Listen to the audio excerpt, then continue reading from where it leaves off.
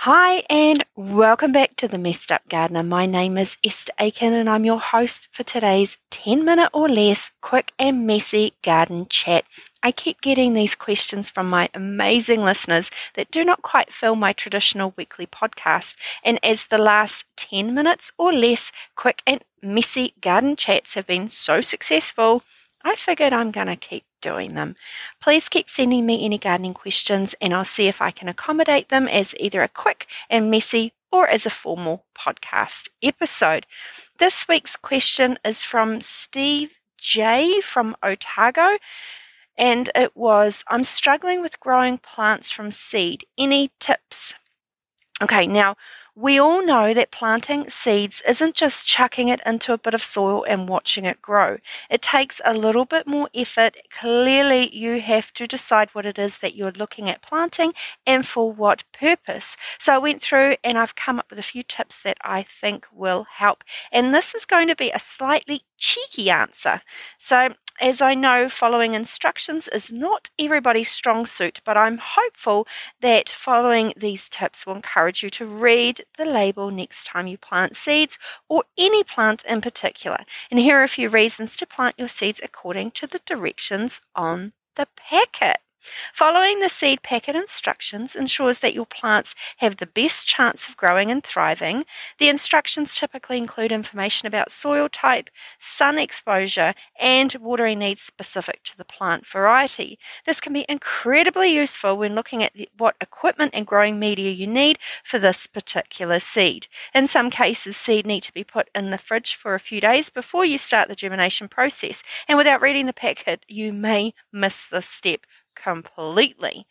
Planting seeds too closely together can lead to overcrowding, which can cause stunted growth, disease, and even death of the plants. Following the packet instructions for spacing helps ensure that each plant has enough room to grow. Overcrowding in a seed tray is one of the biggest reasons some seed raising batches fail, especially if they have been slightly overwatered, and with the overcrowding, the seedlings may not have enough airflow around the stems, causing them to rot. You can lose entire seed raising trays due to overcrowding. If in doubt, space them out. Seed packets often provide information about when to sow the seeds to ensure optimal growth. Planting too early or too late can result in poor growth, reduced yields, or even failure to thrive. Seeds are expensive, and if you're getting the timing wrong, you could have an entire crop go to waste. This can happen to anyone, regardless of experience, so it always pays to check the back of the packet. Timing is everything. My daughter loves watermelons, and every year I screw up the timing. This year, I have put the must plant date in my phone calendar so an alarm will go off and remind me to get myself organized. I am absolutely determined to get a harvest this year. Planting according to the instructions can save you money by reducing waste. When you plant seeds too close together or at the wrong time, you may need to purchase more seeds to replace those that didn't grow.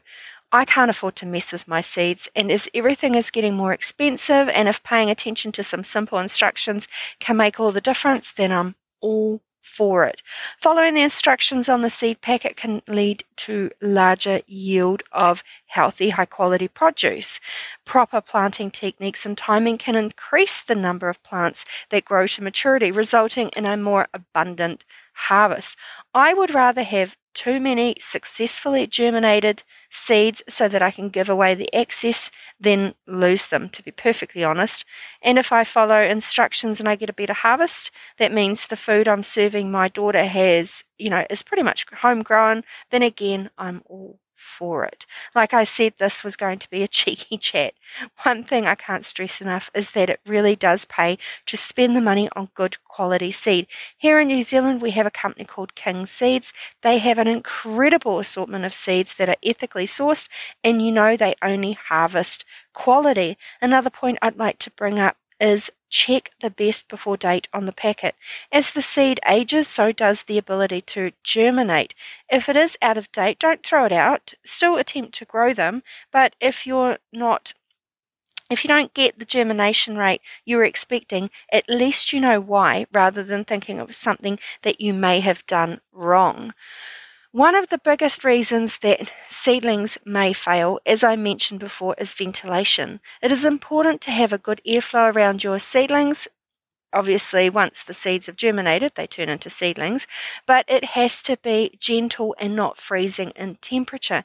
In a glasshouse, that can be created by a strategic vent placement, but if you're growing in a cold frame, simply placing a toothpick on the window frame door cover, which leaves just the slightest crack and is enough to give it a good dose of air circulation to be effective without getting cold. I do this with my bees over winter so they do not get too wet but do not chill down too much either. Growing your own produce from seeds is a rewarding experience, and if you have never tried it before, I highly encourage you to give it a go.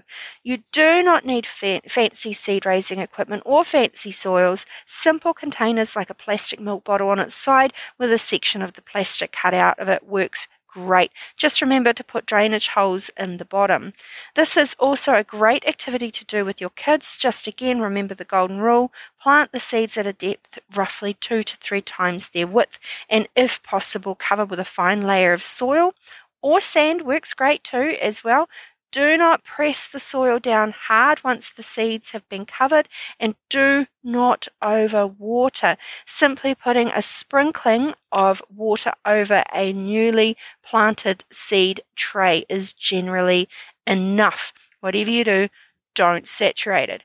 Make sure you label the seedling tray with the plant to date and the type of seeds planted, because there is nothing worse than forgetting the planting date. Or you get a heap of seedlings that germinate, but I have no idea what you've planted. And yes, been there, done that.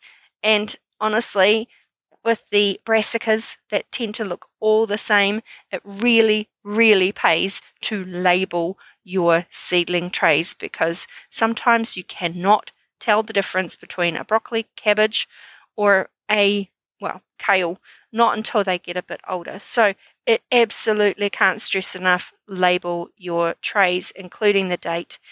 So I hope that answers your question, and it's now clear as mud. I hope that today's quick and dirty garden chat was of interest. If you do have any gardening questions, please do reach out. And if you do need some garden project advice or coaching, I'm your girl. As always, I say gardening can happen in any space and in any place and on any budget. Have an incredibly abundant week, and I'll buzz you later. Bye.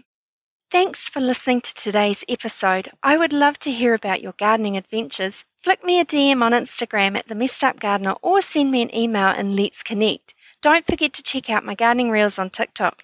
If you are looking for some help planning your next garden project, or just need some one-on-one private coaching, reach out and let's get growing.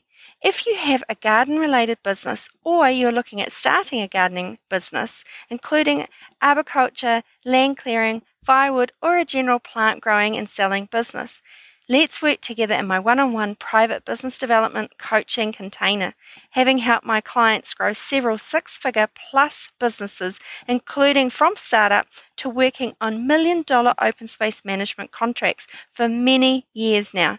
Let me help you, and let's grow your business so you can leapfrog your profits and establish a viable and sustainable business. If you're looking for a business podcast, check out the Let's Biz You Out podcast, available on Spotify and Apple Podcasts. If this episode was at all helpful, please share with others, and let's get growing in any space, in any place, and on any budget. Till next time, happy gardening, and buzz you later.